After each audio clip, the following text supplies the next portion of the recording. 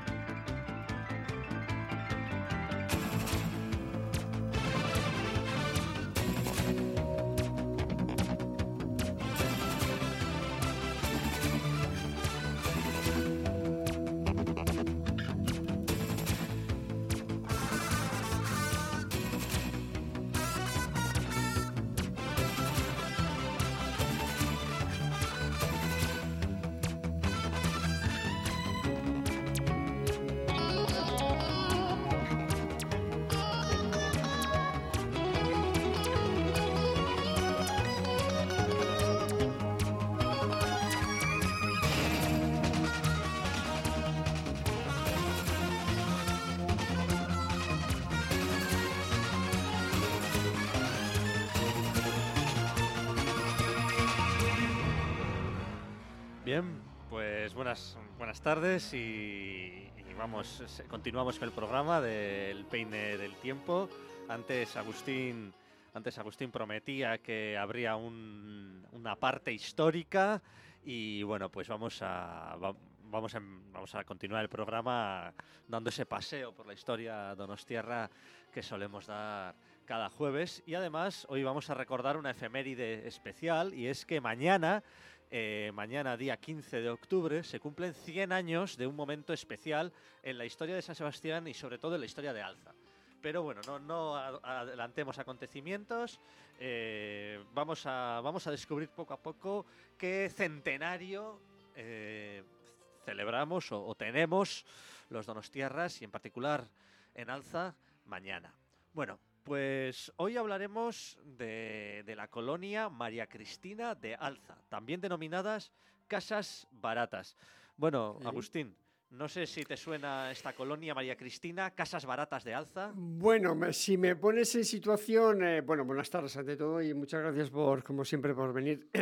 Bueno, si me pones un poco en situación, sitúame un poco en el año, porque no lo recuerdo. Bueno, pues si mañana se cumplen 100 años de... Bueno. Pues estamos en 1921.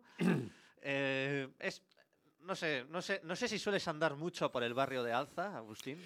Bueno, pues suelo andar sobre todo los jueves. Los jueves, sobre todo, sí, igual que yo. Sí, bueno. Normalmente no.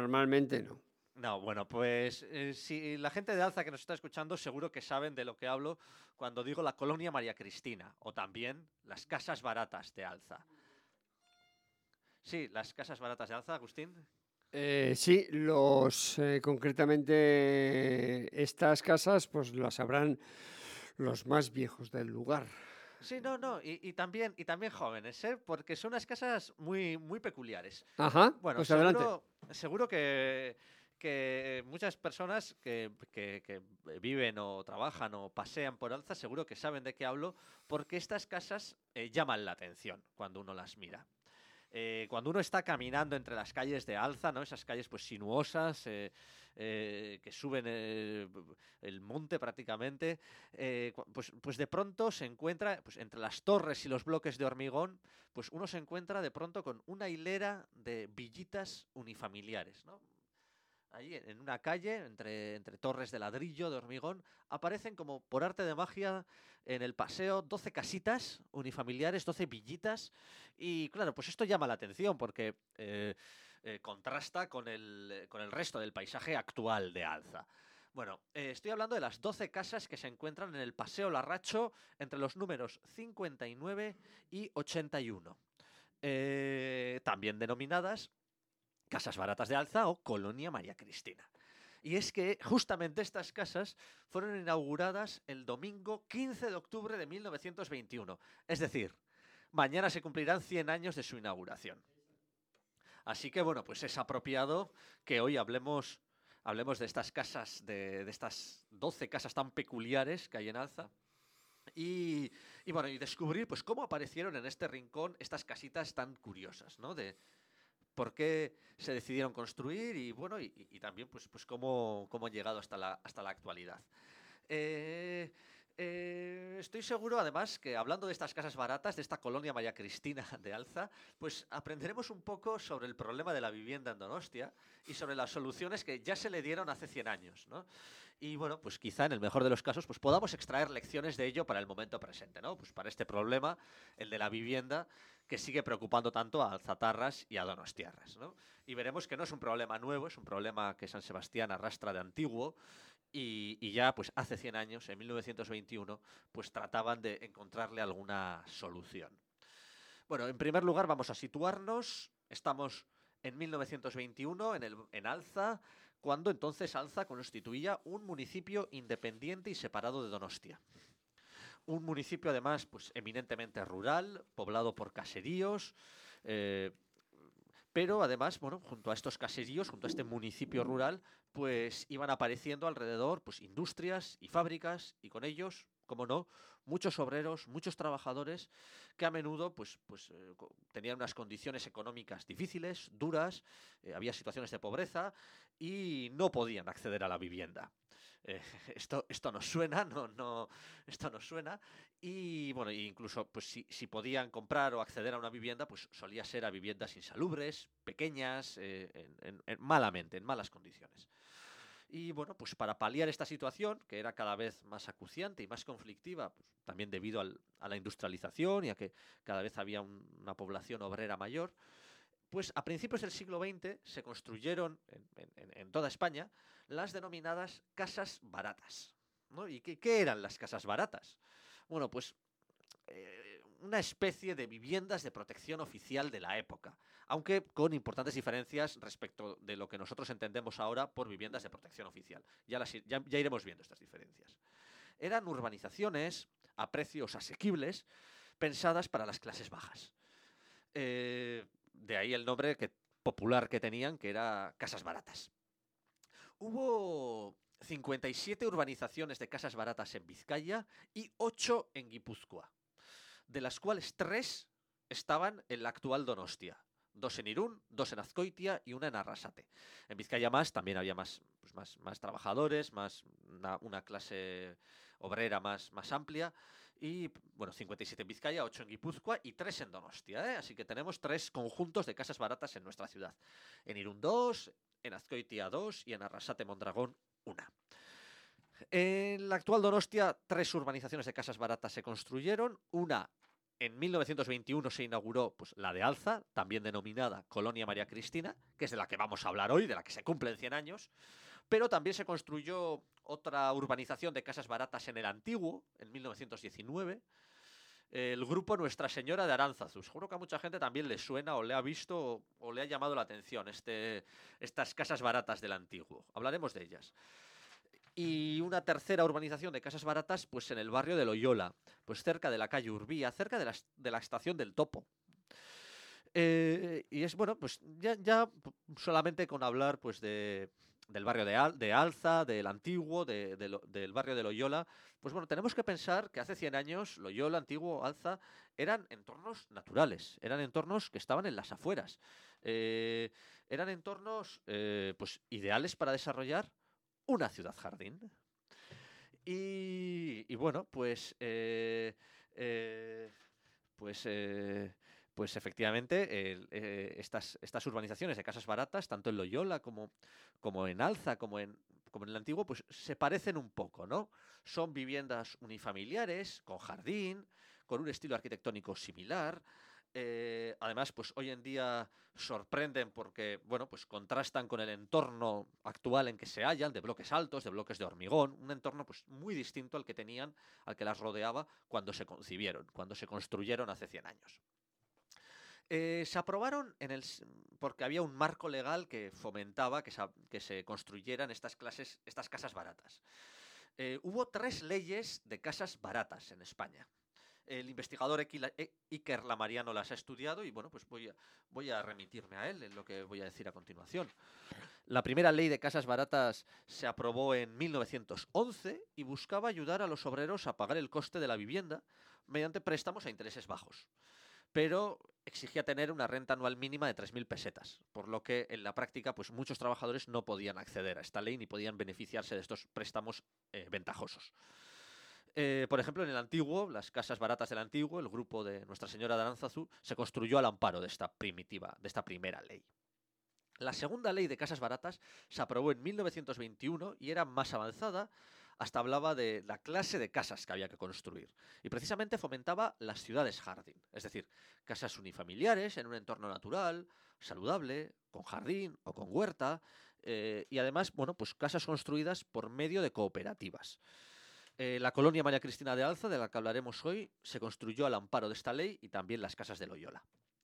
La tercera ley de casas baratas se aprobó en 1924, es decir, durante la dictadura militar de Miguel Primo de Rivera, y muchísimos grupos de casas baratas se construyeron dentro de esta ley, aunque ninguno en Donostia. Ya hemos visto que en Donostia solo 3 urbanizaciones de casas baratas.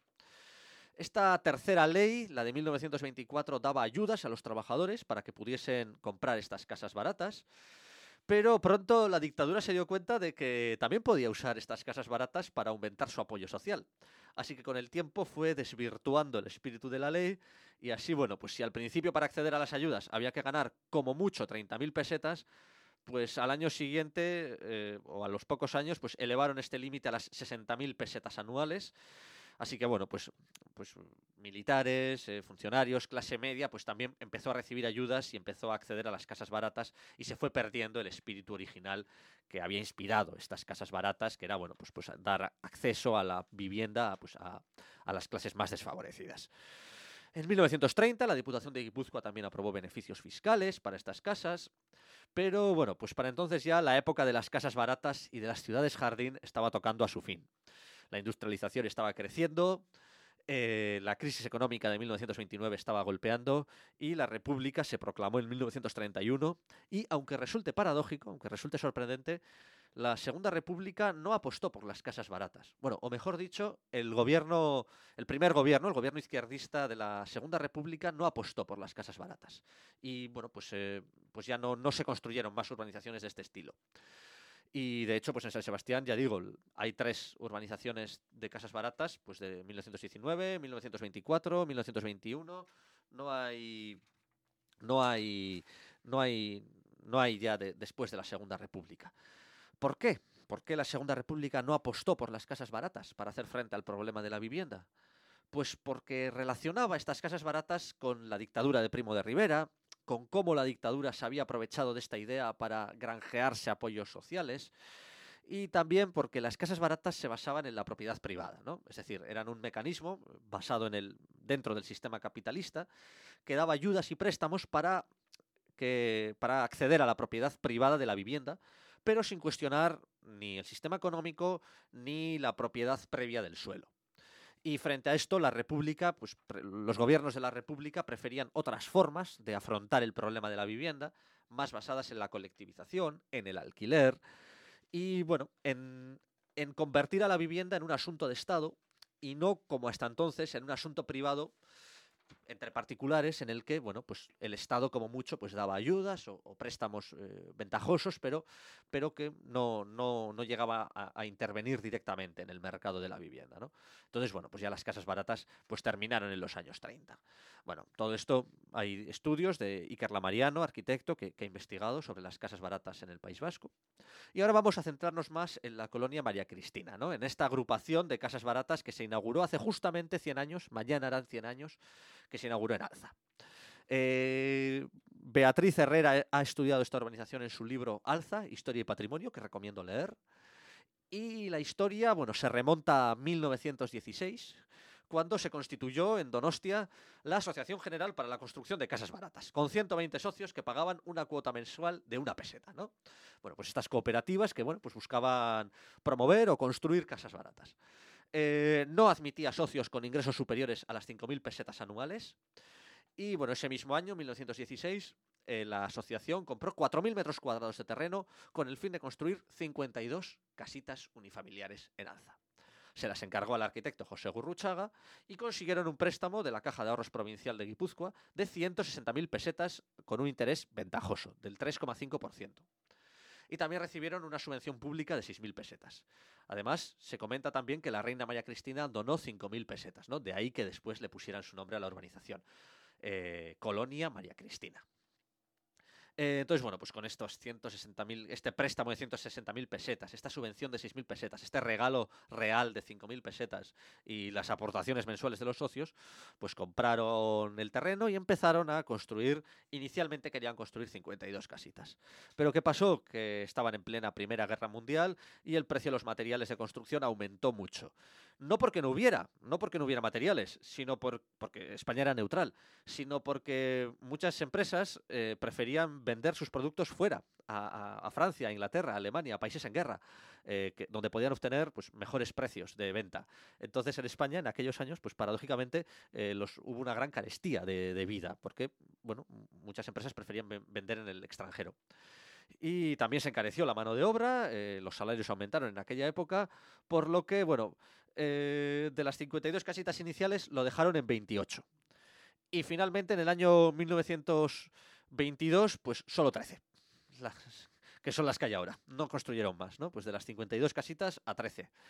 12 en el Paseo del Arracho, números del 59 al 81, que son las que están hoy en día, y otra un poco más abajo, en Bersolari Chirrita, número 44, que es un poco más grande y que se llama Villa Lardichiqui. Lardichiqui también le llaman. Entonces, bueno, pues 52 casitas inicialmente, después lo rebajaron a 28 y al final pues se tuvo que quedar en las actuales 13 casitas.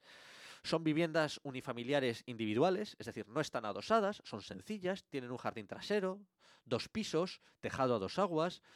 En la primera planta tienen cocina, váter y una habitación, y en la segunda planta 3 habitaciones. Tenían también un portal con 2 arcos abiertos en la entrada, pero bueno, muchas de estas casas han ido perdiendo su imagen original, han sido remodeladas, han perdido elementos decorativos y, pues por ejemplo, ya la mayoría no tiene portal abierto.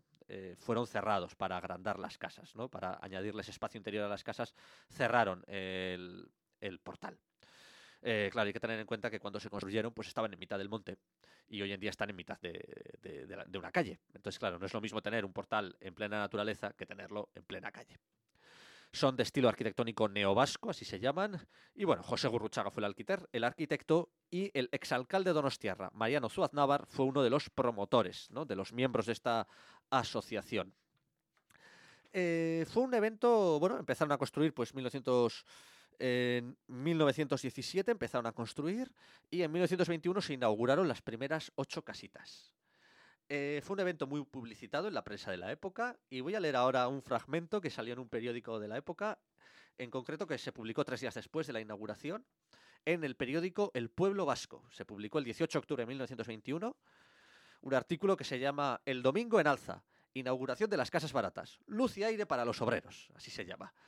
Y es un artículo firmado por Clarita Caudiani, una periodista que entonces solo tenía 19 años, pero que después adquirió bastante notoriedad en Francia. En fin, bastante famosa fue en Francia. Y bueno, fue quien asistió a esta inauguración, ¿no? Inauguración de las Casas Baratas, luz y aire para los obreros. Así se llama el artículo y bueno, voy a leerlo brevemente. Algunos fragmentos del artículo porque bueno, es curioso, ¿eh? Dice el artículo, literalmente.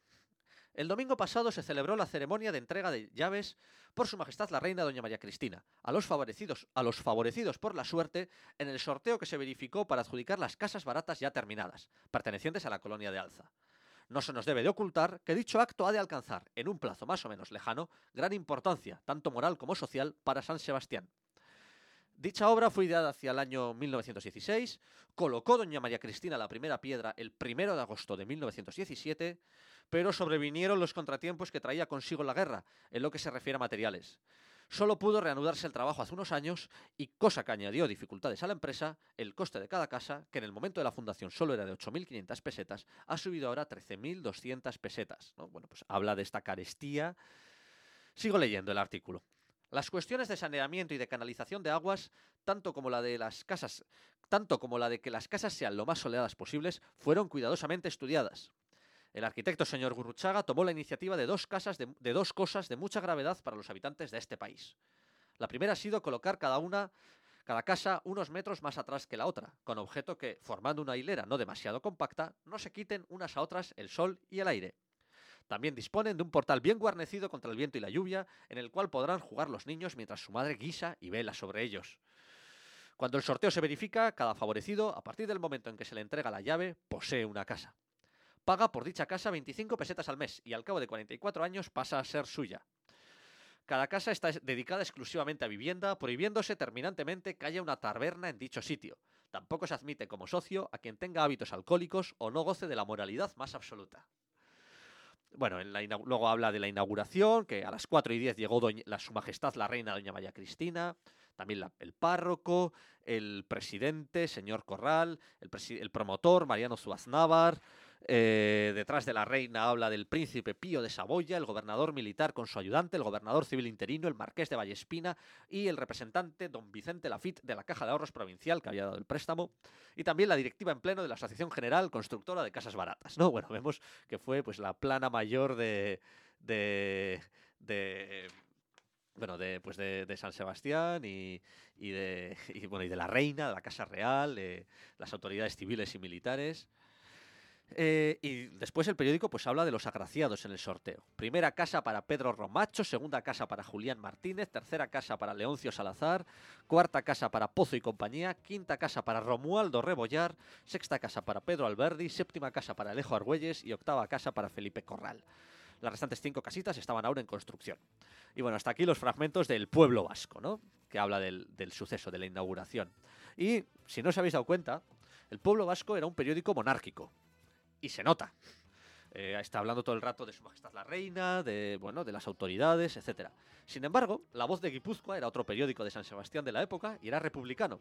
Entonces, pues por ejemplo, en el artículo, pues muy someramente habla de la reina. De hecho, no la llama Su Majestad la Reina Doña Mª Cristina, sino que simplemente dice la Reina Doña Mª Cristina. También La Voz de Guipúzcoa añade un detalle curioso, y es que Romualdo Rebollar, agraciado con la quinta casa, era concejal en Donostia. Fíjate qué casualidad, Agustín, le había tocado una casa. ¡Qué casualidad! ¡Qué casualidad! Debo decir que he investigado quién era Romualdo Rebollar y era un obrero en Tolosa. Entonces, bueno, además de concejal, pues quizá reunía los requisitos económicos para acceder a esa casa, pero no deja de ser sorprendente que fuese concejal de Altza y el pueblo vasco no lo menciona. Bueno, sin más. La verdad es que no hay nada diferente a lo que ocurre hoy en día. Bueno, sin más, me ha resultado curioso. Y finalmente, pues La Voz de Guipúzcoa dice: por nuestra parte, felicitamos cordialmente a la Asociación General Constructora de Casas Baratas, animándola a que continúe la obra emprendida y que viene a resolver uno de los más importantes conflictos sociales como es el de la vivienda. Bueno, pues ya vemos que no hemos cambiado tanto, ¿no? A pesar de todos los avances, nos siguen preocupando los mismos problemas hace 100 años y ahora a los donostiarras. Al menos, pues de momento. La revista en euskera Argia también se hizo eco de la noticia, muy escuetamente, en el número del 23 de octubre de 1921. Y muy brevemente dice: Altza, etxe merkeko auzo berri bat egin dute hemen. Orain arte 8 etxe berri eta aurreko igandean iriki zuten auzo hori. Erregin zarra eta Donostiko jaun handi asko izan zela bertan. Es decir, muy escuetamente habla de: se ha hecho un barrio nuevo, se han inaugurado 8 casas, lo han abierto el domingo, estuvo la reina, le llama la reina vieja, bueno, entiendo que querrá decir la reina madre, que era Mª Cristina, y también Donostiko jaun handi asko, ¿no? Y es decir, y notables prohombres donostiarras. Y no dice mucho más, muy escuetamente. Y bueno, pues esta es la historia de estas casas baratas. Después, bueno, pues ya hay más, la historia continúa. Ya sabemos que a pesar de los buenos deseos de La Voz de Guipúzcoa, pues no se construyeron más casas baratas, al menos en Altza. Se tuvieron que quedar las 13. Se habla también, he leído en algún sitio, de que en la guerra civil cayó una bomba sobre una de estas casas y la tuvieron que reconstruir. Lo cierto es que yo por lo que he visto en los bombardeos que sufrió Donostia en la guerra civil, pues no he leído que cayese una bomba en esta zona, entonces pues no sé, no creo que se destruyera por una bomba en la guerra civil, aunque he visto una foto aérea de 1963 de la zona en la que efectivamente falta una casa, la quinta. Entonces, bueno, pues sí que parece que en algún momento hubo alguna casa que desapareció y que se reconstruyó. Y hoy en día eso es evidente. Uno va a estas villitas y ve que algunas son distintas. Las han tirado y las han reconstruido. Y bueno, pues hasta aquí ha llegado esta efeméride y la historia política, económica, social, urbanística, periodística que tiene detrás. Ya vemos que aunque parezcan simples villitas, pues en realidad tienen mucha historia detrás, y conociéndola, pues conocemos no solo el pasado de nuestra ciudad, sino también pues cómo afrontaron hace 100 años un problema, el de la vivienda, pues que sigue siendo tan acuciante también para nosotros en la actualidad. Y bueno, pues podremos aprender o reflexionar sobre las experiencias pasadas. La experiencia de las ciudades jardín y de las casas baratas llegó a su fin. Ya hemos hablado, pues en la Segunda República se le dio otro enfoque al problema, y después, en cualquier caso, años 50, 60, 70, llegó el desarrollismo franquista, en la que se priorizaron pues grandes bloques de edificios, ya nada de viviendas unifamiliares.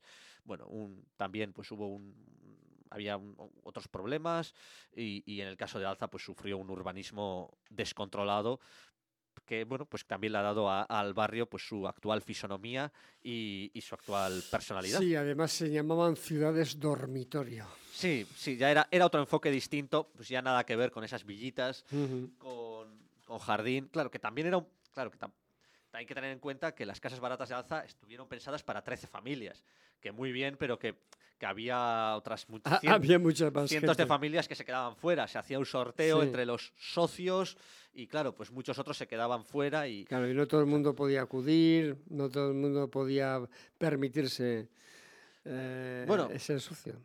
Bueno, las condiciones para socio eran buenas, pero efectivamente pues el terreno en Donostia no era barato y Como siempre.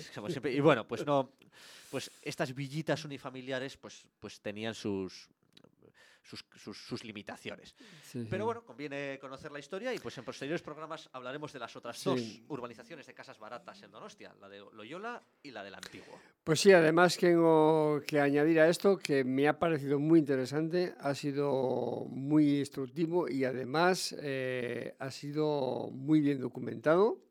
Gracias. Te tengo que felicitar porque has hecho una noticia y una vida y un paseo donostiarra muy, muy, muy interesante y nada, pues animarte que sigas en la misma línea. Sí, bueno, al final todo esto pues es un asunto estudiado. Hombre, evidentemente. Sí, he visto esto no sale sí, de la... sí. de porque sí. Sí, he visto este libro de Beatriz Herrera, Altza, historia y patrimonio, los estudios de Iker Lamariano. Bueno, también hay un seminario de historia de Altza que también hace un gran trabajo. Está muy bien documentado y has hecho un gran trabajo y lo cual te felicito. Gracias.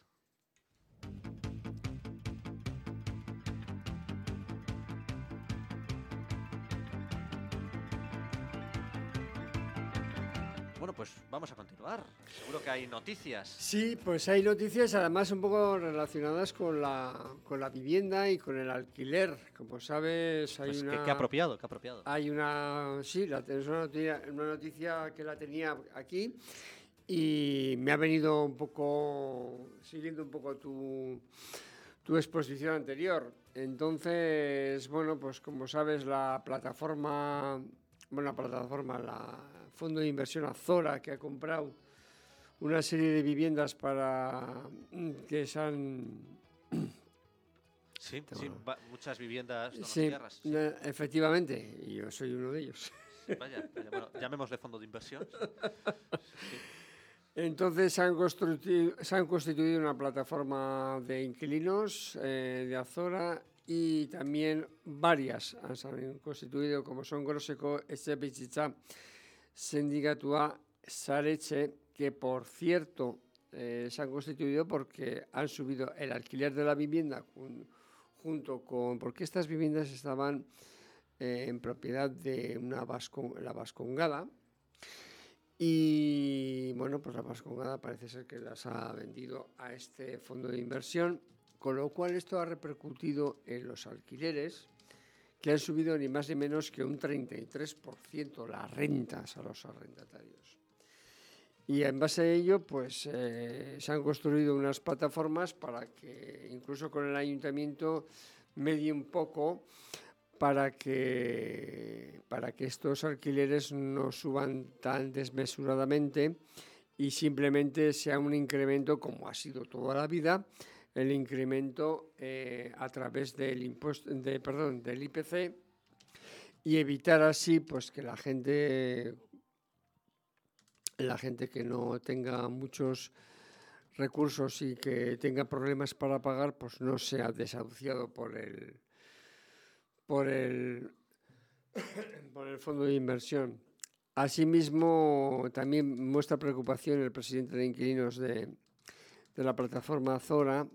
Está molesto porque se ha creado una confusión, ya que la comparecencia del colectivo s.XX pues, ha llevado a cabo actuaciones paralelas sin contacto sin haber contado con la plataforma de inquilinos de Azora, con lo cual en una comparecencia se mostró también extrañeza al comprobar que bajo su domicilio también se estaba desarrollando una rueda de prensa que nadie le había invitado ni había puesto en su conocimiento.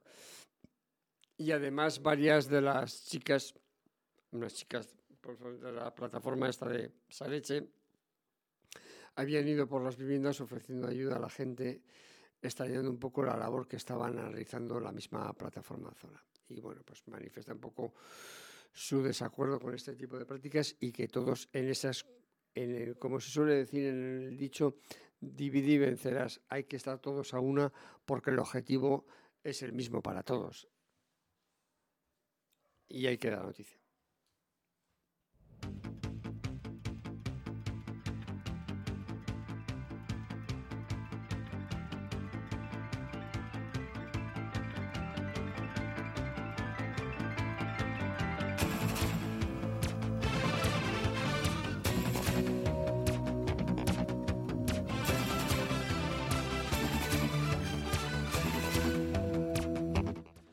Hablamos ahora de varias exposiciones que hay en San Sebastián estas semanas.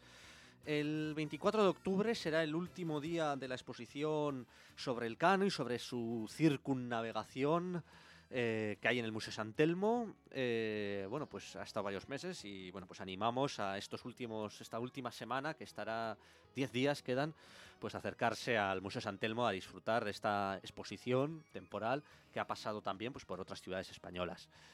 Y también acaban de abrir la exposición sobre Leonardo da Vinci en Alderdi-eder. La ha organizado la Fundación La Caixa, junto al Ayuntamiento de Donostiarra, y bueno, pues pretende presentar a este artista científico, Leonardo da Vinci, y bueno, de una manera interactiva, participativa.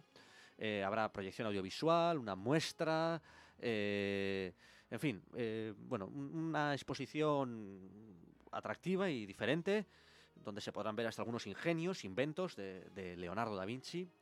Y bueno, pues no sé exactamente... sí, hasta el 11 de noviembre. Hasta el 11 de noviembre estará abierta esta exposición, pues con un horario de mañana y tarde, pues prácticamente todos los días de la semana. Entonces, bueno, pues varias opciones muy atractivas, culturales, pues para esta semana, para estos días en San Sebastián.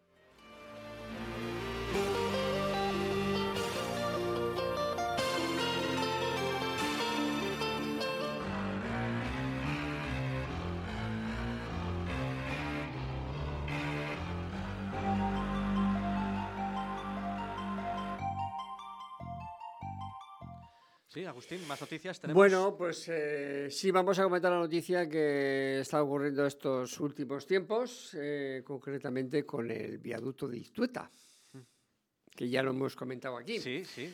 Este viaducto de Iztueta ha sufrido bastantes reformas, incluso han cambiado o han reformado la plataforma, la vía, el viaducto de los vías del tren, que parece ser que ya está en marcha, y han derribado el antiguo viaducto.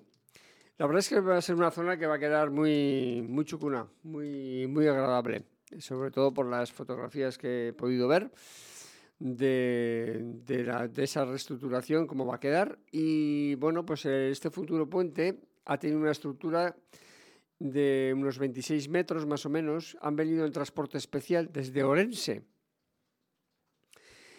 Y bueno, pues en el puente del Pilar pasado pues hubo que cerrar todo el tránsito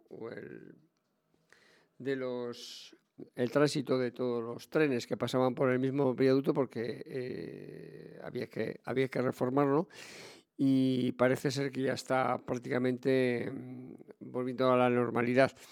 Sí que es verdad, y además se volverá, seguramente ha vuelto ya en las dos direcciones, y la nueva calzada de la calle Iztueta va a ser más baja que la actual, con el fin de dejar espacio suficiente para los autobuses y los camiones, para que puedan cruzar sin problemas bajo el nuevo puente ferroviario. Y la calle Iztueta, por su parte, también acogerá el tráfico interno de Gros, así como también habrá un bidegorri. Vaya, que bien. Bueno, pues hasta ahora era una especie de separación arquitectónica. Y aparte que era un embudo aquello. Sí, un lugar oscuro, un poco lúgubre, que había en una zona pues bastante concurrida de Donostia. Bueno, veremos, ya pues estarán llegando ya a su fin las obras en este rincón. Bueno, todavía queda, se ha hecho mucho, pero todavía queda bastante, porque hay que reformar todos los accesos también, la zona de los juzgados, y que está totalmente vallada. sí que han eliminado toda la variante que había, que bajaba desde que venías de Gros y luego bajabas a Guía. Todo esto ahora ya prácticamente, bueno, prácticamente no, ha desaparecido. Y la única manera es venir por la parte de atrás de las vías y bueno, a ver luego cómo queda todo esto. Muy bien.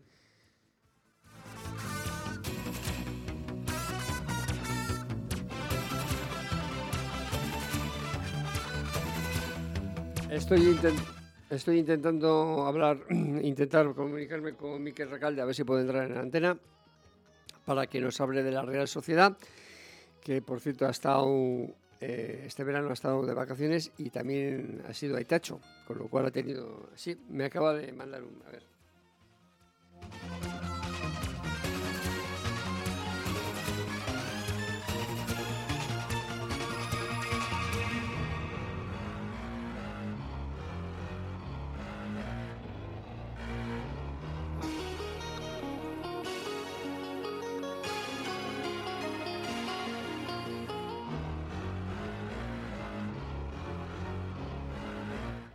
Pues no, de momento no me ha contestado y como comentábamos también ha sido Itacho y queremos aquí felicitarle por esa paternidad.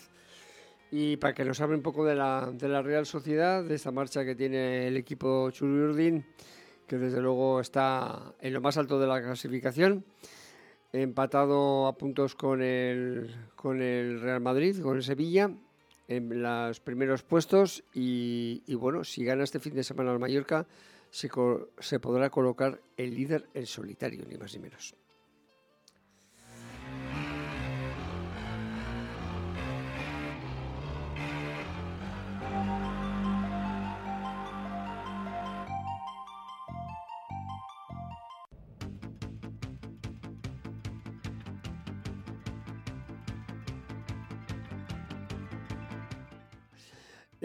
Tengo un par de noticias, una de ellas un recorrido por el por el barrio de Gros a través de sus restaurantes, pero no sé si me va a dar tiempo. Antes vamos a comentar un par de noticias. Esa la quiero comentar de manera tranquila y pausada. Bueno, bien, veremos igual otro día. Igual otro día. Pues ya sabes que hay un trámite que es gratuito para todas aquellas personas que dejan sus coches a otras. A ver. Y bueno, la DGT avisa a los conductores para que aquellos coches que dejan a otras personas hay que cumplir con una serie de requisitos imprescindibles. Es decir, todo aquel propietario de un vehículo que deja el coche a un familiar o a un amigo, la normativa lo permite. Sí. La normativa lo permite, siempre y cuando que la otra persona tenga el permiso de conducir en vigor. Evidentemente. Bueno, algunos los tienen vigor. Bueno, bien. Y también cumpla con las condiciones de la póliza del seguro. ¿Qué pasa si este conductor comete una infracción? ¿La multa la recibe el propietario del coche? Por supuesto, por ello, la Dirección General de Tráfico, la DGT, recomienda que el titular comunique esta circunstancia para que las notificaciones relacionadas con las sanciones vayan directamente a quien coge el coche. Bueno. No solamente al propietario, que antes se lleva al propietario. Por ello, la DGT ha implantado un sistema de comunicación para realizar este trámite y es gratis y se puede hacerlo en cualquier momento. Por ello, el conductor habitual se entiende aquel que va a utilizar el vehículo en periodos continuados superiores a 30 días y en el caso de vehículos en los cuales vehículos de alquiler, para alquileres de más de 3 días. Es fundamental contar con el consentimiento expreso del conductor habitual para proceder a la inscripción. Entonces, el requisito es que el titular del vehículo deberá disponer del consentimiento expreso del conductor habitual para proceder a su inscripción. Este documento, en el que consta el consentimiento, custodiará por el titular y el arrendatario y deberá entregar siempre que sea requerido por la Administración. Para la prestación de este consentimiento se puede utilizar un modelo de declaración responsable de consentimiento como conductor habitual y únicamente permite comunicar a los conductores habituales que vayan a utilizar el vehículo por periodos continuados superiores a 30 días. Y en caso de vehículos de alquiler, alquileres más de 3 días. El trámite se puede hacer de 3 maneras. Por internet, el certificado digital, con certificado digital DNI electrónico o clave, a través de ISEMPE, por ejemplo, o de manera presencial en cualquier oficina de la Jefatura Provincial de Tráfico, o a través de la app Mi DGT, para aplicaciones móviles, tablets de la Dirección General de Tráfico. Y ahí queda la cosa.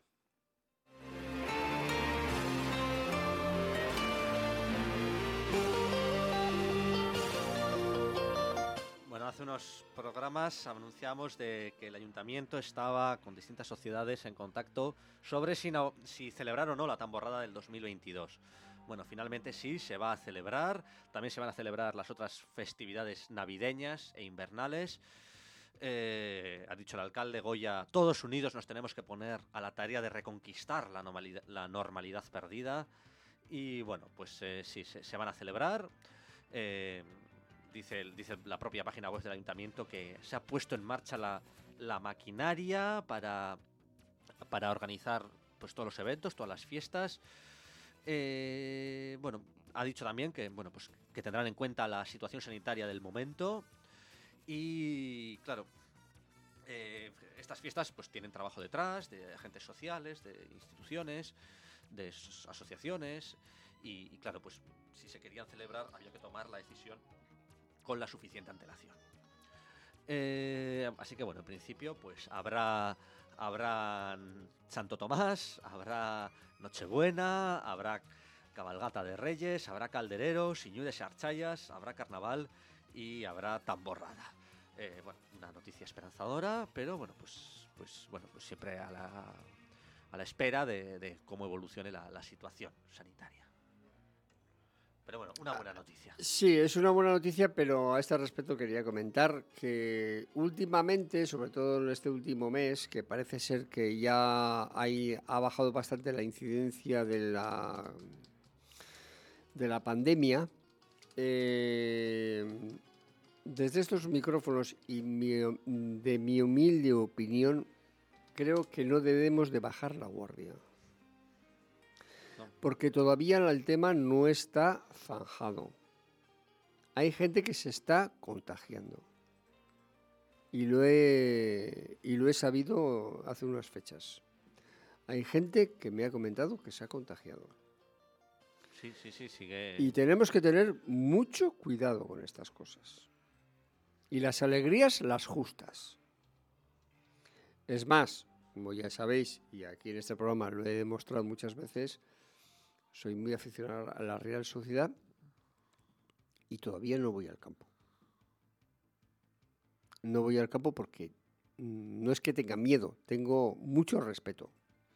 Y no me quiero meter en un sitio donde hay 22.000 almas. Porque puede haber problemas.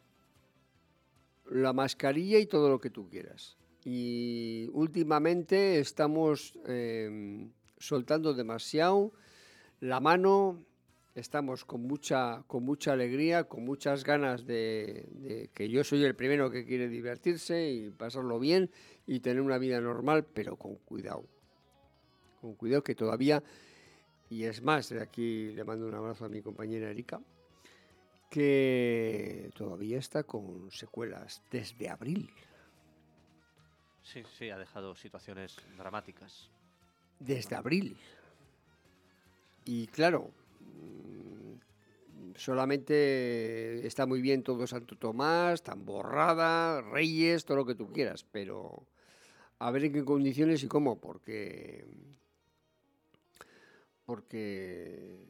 incluso hace un mes en mi profesión, el Colegio de Administradores de Fincas, nos ha recomendado que por lo menos hasta final de año, salvo que sea una cosa muy urgente, no hagamos juntas de propietarios. Y muchas veces hay comentarios y que la gente me comenta que, a ver, que vamos a hacer una junta, pero vamos a ver, con mucho cuidado, ¿eh? Yo en principio estoy dispuesta a cualquier cosa, pero tengamos que tener cuidado y sobre todo estos negocios nocturnos, que también es necesario que haya para que puedan reactivar la economía, con cuidado, porque todavía la gente se está contagiando. Y yo creo además, y con esto termino, creo que no nos dicen toda la verdad. No sé, no lo sé. Creo que no nos dicen toda la verdad. Y nos debían decir toda la verdad. Y ya te digo que últimamente he conocido, por mediación de otras personas, 2 contagios. Y claro, esto no es una broma. Es una pandemia y es un virus letal. Que como te pille mal, desde luego lo puedes pasar muy mal. Pero bueno, tampoco quiero ser catastrofista y quiero pensar en un futuro no muy lejano, que esto sería un mal sueño, pero todavía no lo veo, francamente. Y quiero simplemente recordar que tengamos que tener prudencia y mucho respeto y tener mucho cuidado. No solamente por nosotros mismos, sino por el resto de nuestros semejantes. Y ahí lo dejo.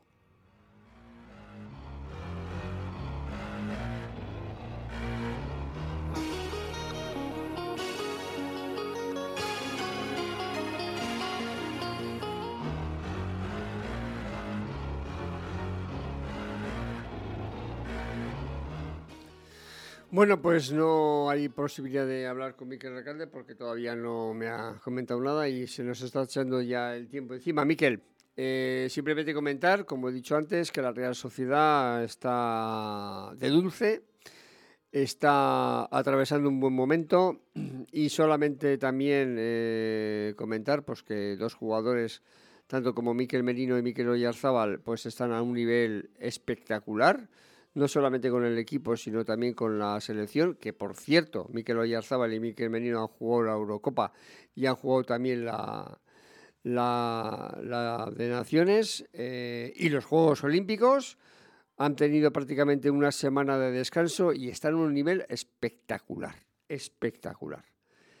Y bueno, pues tenemos este fin de semana partido con la Real, que será el sábado próximo a la tarde, creo que es a las 6:30, en el estadio de Anoeta frente al Mallorca. Creo que tal y como está jugando la Real Sociedad puede ganar este partido, aunque como todo en el Athletic Bilbao, y aunque yo hubiera preferido que hubiera estado presente el Athletic Bilbao para conmemorar esta efeméride, pero bueno, no ha sido así. Y me dice Mikel que se acabó.